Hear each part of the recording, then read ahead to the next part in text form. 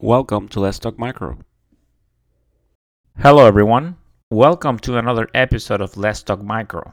As always, I hope you had a great week. Remember that Let's Talk Micro is available on Google Podcasts, Apple Podcasts, Spotify, Overcast, Stitcher, TuneIn Radio, Amazon Music, Pandora, GoodPods. Whatever you listen to your podcast, you can find Let's Talk Micro. I am also on Instagram as Let's Talk Micro, no apostrophe, and on Twitter as Let's Talk Micro 1. So go ahead and follow. I always like to post pictures of organisms and give updates as to when the next episode is coming out. You can, follow, leave any feedback, any podcast topic suggestions. They are more than welcome. If you haven't checked out the previous episode, go ahead and do so. It was an interview episode with Dr. Ayesha Khan. It was about Stenotrophomonas multifila and some challenges that it has in the lab. As you know, Stenotrophomonas multifila is a gram-negative rod. It's a non-fermenter. It is seen in ICU patients. It can survive in hospital equipment. It has a high level of intrinsic resistance for antibiotics. So there are many challenges. In this study, some Stenotrophomonas multifila isolates, they were tested in 3 different automated systems, and then they were compared against a reference method. So that's what the episode is about, about how did the instruments perform.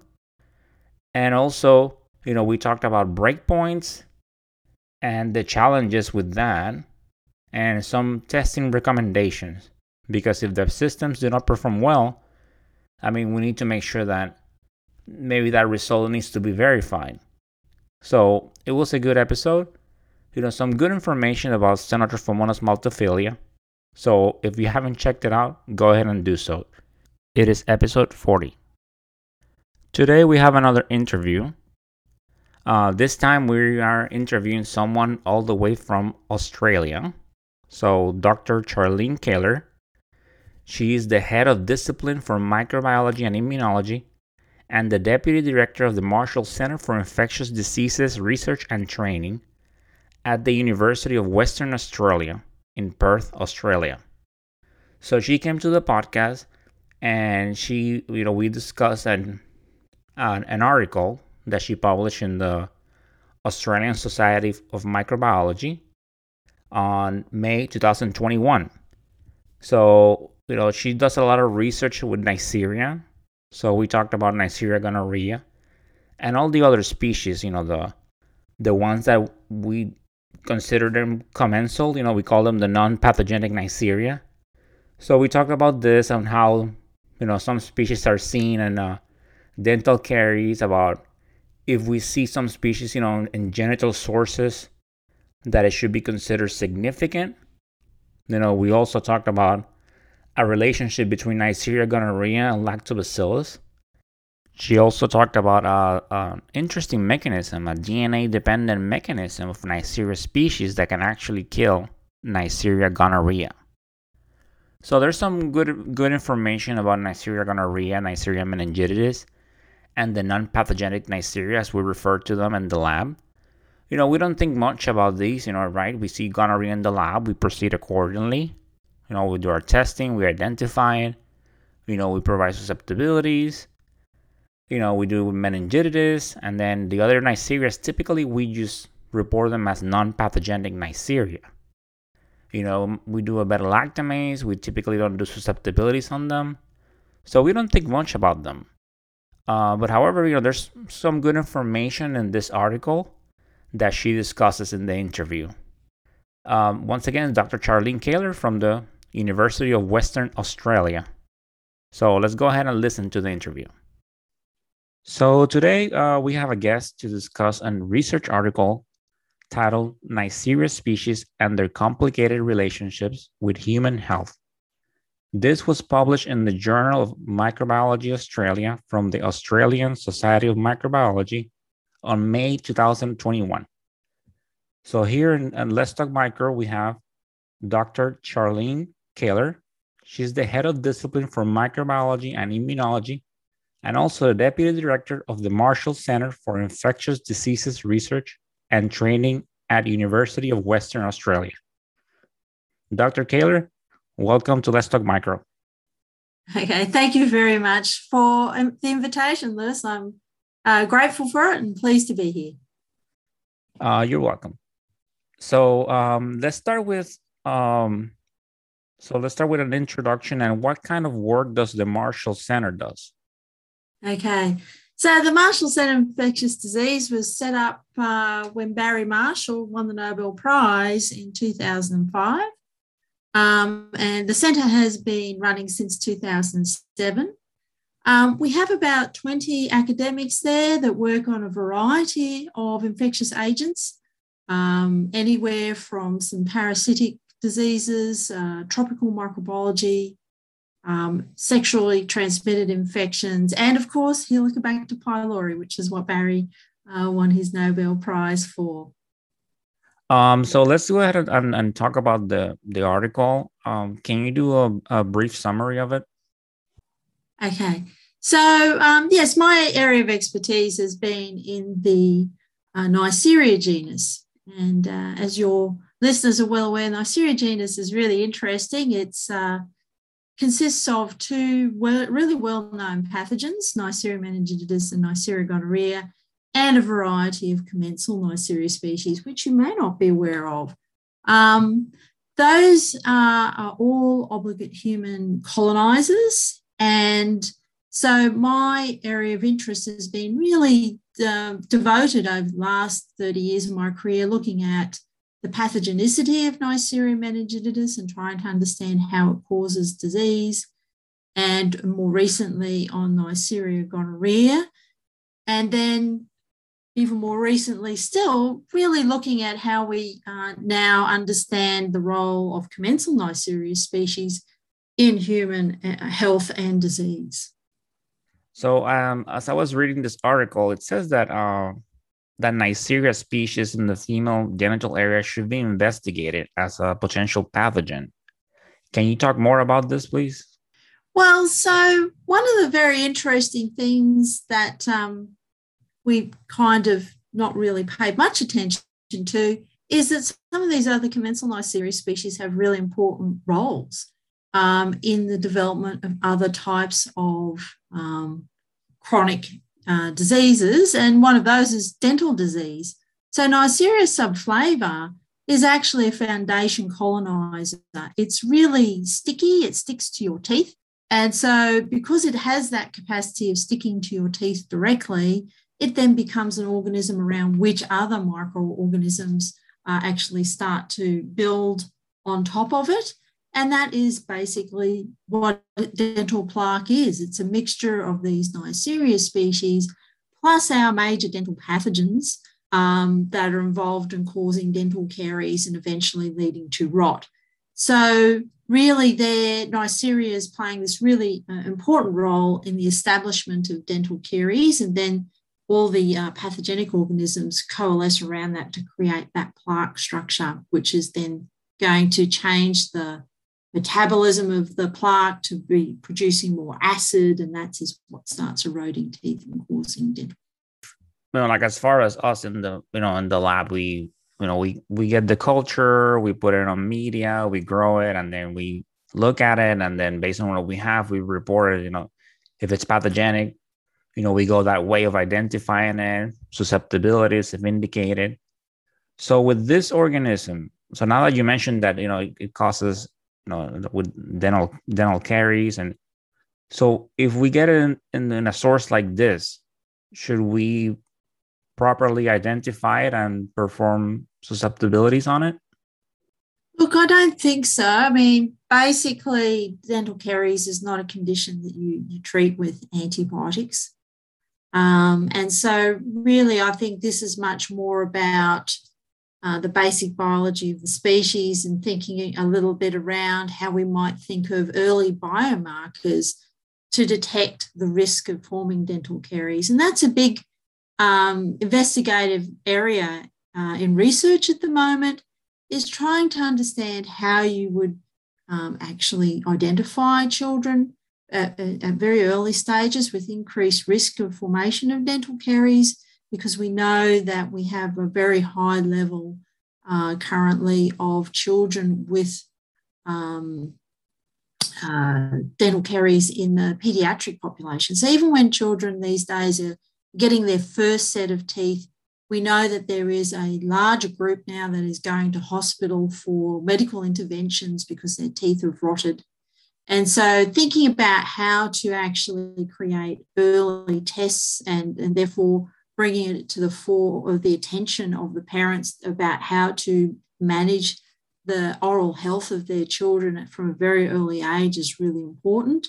And so one of the questions arises is that if Neisseria subflava is so early on as a coloniser, being important for establishing that early age dental caries, whether having a test, a simple test around its early identification might lead to an association with risk around formation of dental caries. So looking at it as an early intervention marker might be a good thing to think of.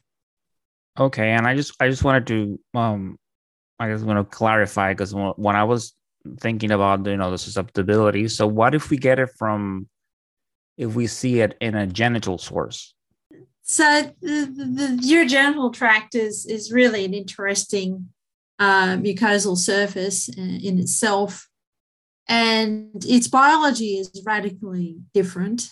Every mucosal surface of the human body has its own microbiome, and they are all characteristically colonised by a different range of microorganisms based on the conditions that are at each surface. So when we look at the urogenital tract, one of the very interesting things that's coming out of all of the research around the microbiome and the natural health of the urogenital tract, and by and large, most of that material is coming from studies on female urogenital health and vaginal health. We're finding here that Neisseria species are unusual interlopers into that space. Typically, in those microbiome studies, they see Neisseria as a transient, low abundant coloniser. The species that are there are really understudied. We understand that Neisseria gonorrhoea, when it's present, is clearly a pathogen, and its only mode of interaction with the human host is as a pathogen. It causes pain and inflammation and damage. So it's always in that role in the urogenital tract. And the question is whether any of the other Neisseria species could create that kind of effect as well. And one of the things that has happened more recently over the last 5 years is the appearance of Neisseria meningitidis in this unique microbiome to become a pathogen there. So we're now seeing a urogenital isolate of Neisseria meningitidis causing outbreaks of urethritis in the US particularly. And there's a lot of interest in surveillance networks around the world to see if there are other instances of this particular lineage appearing. So the more we look, what we found, though, is that Neisseria meningitidis has been a transient, low abundant coloniser of the urogenital tract. Now people are looking, they start reporting that they do see a very low level of Neisseria meningitidis in urogenital secretions from various people with certain risk behaviours, and that it can cause urethritis even if it's not belonging to that particular lineage. So anyone who's in a medical diagnostic laboratory, I think it's really important if you see some other Diplococcus and if you have that it's not positive as Neisseria gonorrhoea, pursuing it and understanding whether it's Neisseria meningitidis is really important for our understanding of how we see transmission networks appearing for these species. The most important point of all of that is that Neisseria gonorrhoea is not just staying in the urogenital tract anymore. We now see that Neisseria gonorrhoea is actually colonising the pharynx, which is usually the home for Neisseria meningitidis. And it's taken a while. There's been some really big studies done now, but we've come to understand that Neisseria gonorrhea can hang around in the nasopharynx for at least 6 to 12 weeks. And that actually is sufficient to enable it to use that site as a mode of transmission as well. So as I was reading the article, there was a mention about, a relationship between Neisseria gonorrhea and lactobacillus. Can you talk more about that, please? So coming back to the holistic way we look at samples now, if we think about the human body, each site has its own microbiome. And when we look at the urogenital tract, the vaginal microbiome typically has about 8 large community structures. And a really healthy community structure is predominated by lactobacillus. And that actually is because the urogenital tract of females is at a low pH. It secretes a lot of acid and it contributes to this sort of natural immunity state, which is keeping the pH low, colonizing the surfaces and really keeping out all these pathogens. So lactobacillus is a competitor, which is a good one for us, which excludes or inhibits Neisseria gonorrhea. And we know that that's actually a thing because we know that if you are exposed to Neisseria gonorrhea, you have a naturally healthy microbiome, you're not necessarily going to contract that infection initially because your microbiome is sitting there helping to exclude its colonization, so it can't establish itself. But if there are other disruptions, and this is particularly in women where you see menstrual cycles coming into play, and that changes the microbiome, then that actually leads to this ability of the gonococcus to take advantage of this disruptive environment, then it actually colonizes.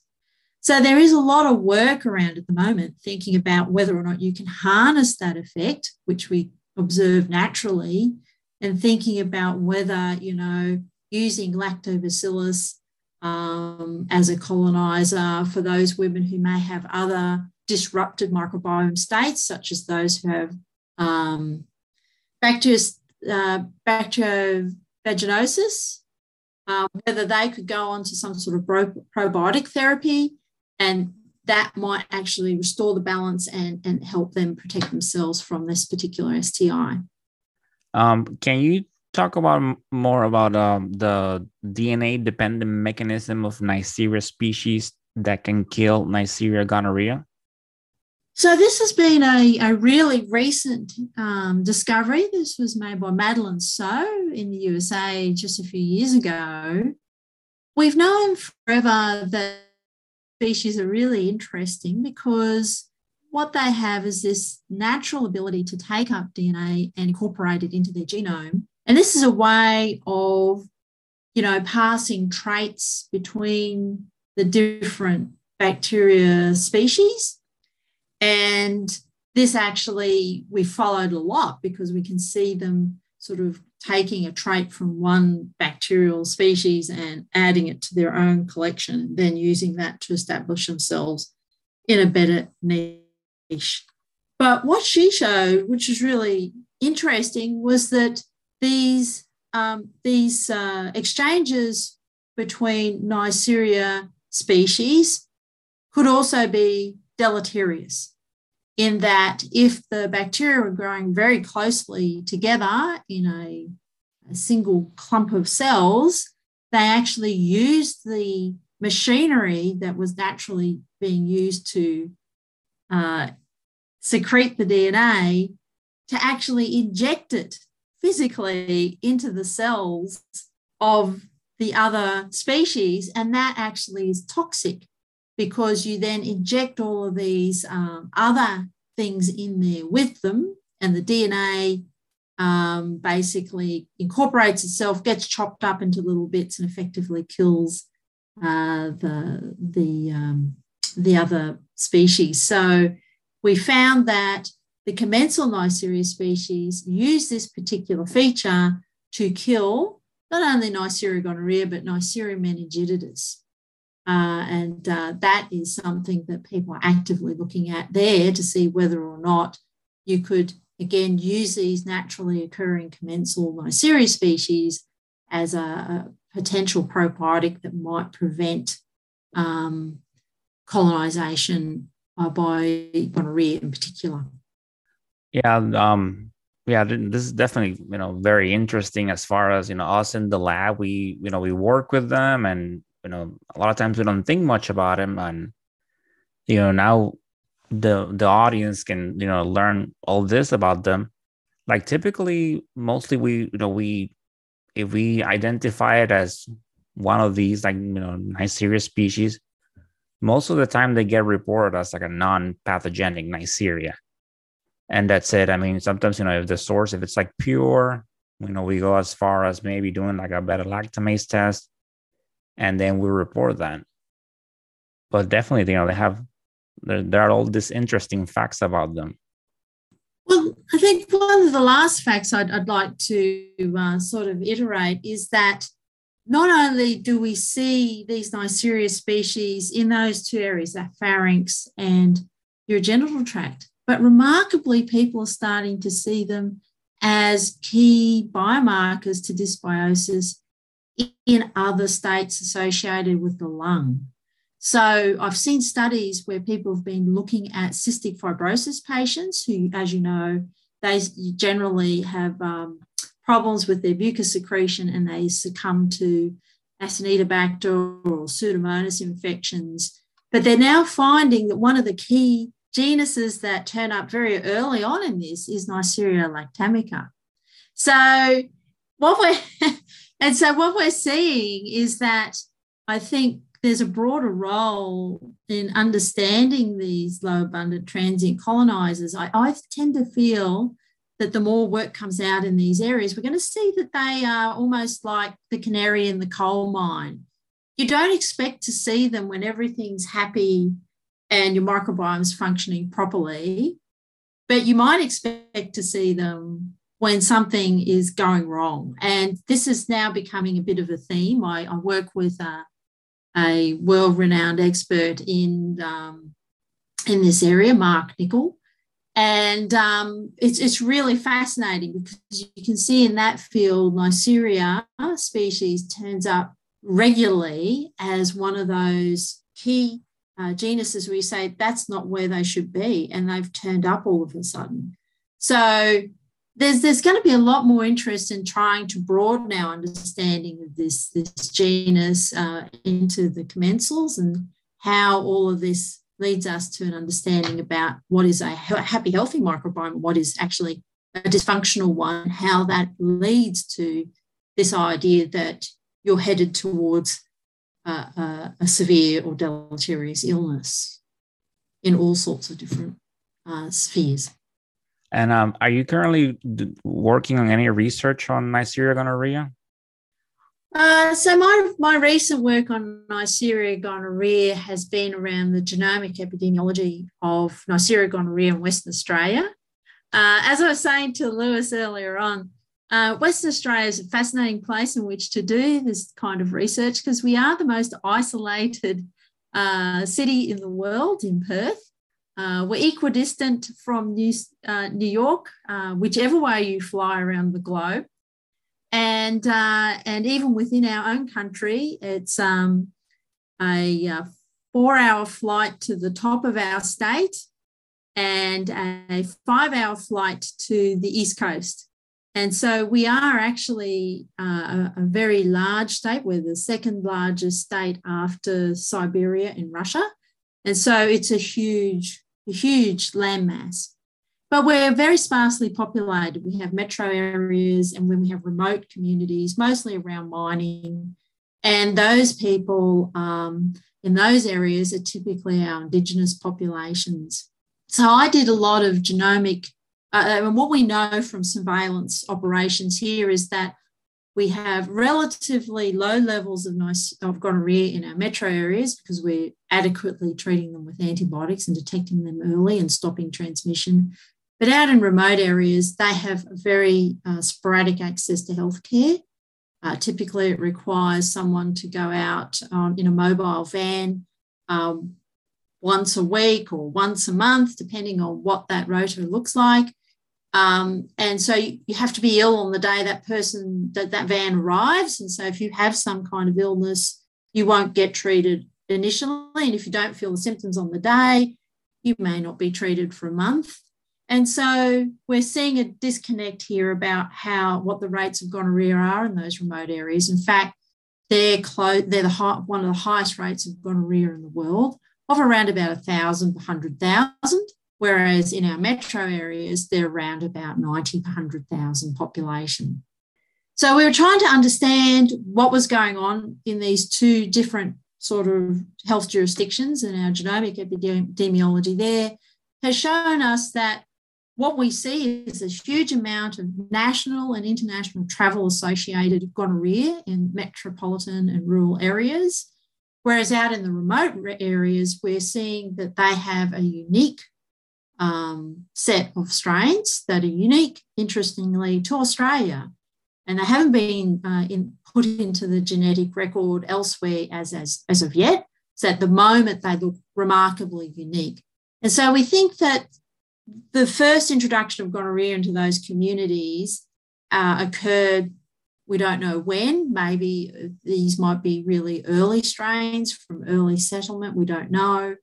And that they have continued to circulate in those communities without sort of moving outside of those networks, whereas in the urban areas, we see waves of antimicrobial resistant strains being introduced, but also waves of antimicrobial sensitive strains being introduced internationally as well.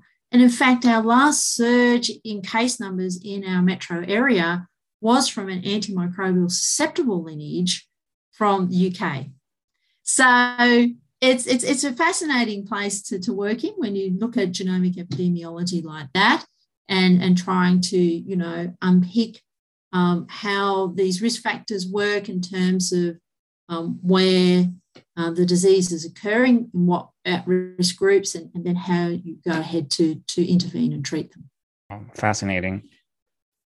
And then the Marshall Center, you can actually see there's like a little video that you showed me that's on YouTube. So if anyone is interested to see what kind of work they do, they can go ahead and search it. Thank you very much. You're welcome. So, Dr. Kaler, it's been a pleasure. Thank you so much for taking the time to come to Let's Talk Micro and talk about this. Look, thank you very much again for the invitation. And again, if you find any of my other colleagues interesting to talk to, please do contact them. I'll recommend you for sure. Thank you very much. All right. Thank you so much, and have a great day. Thank you, Lewis.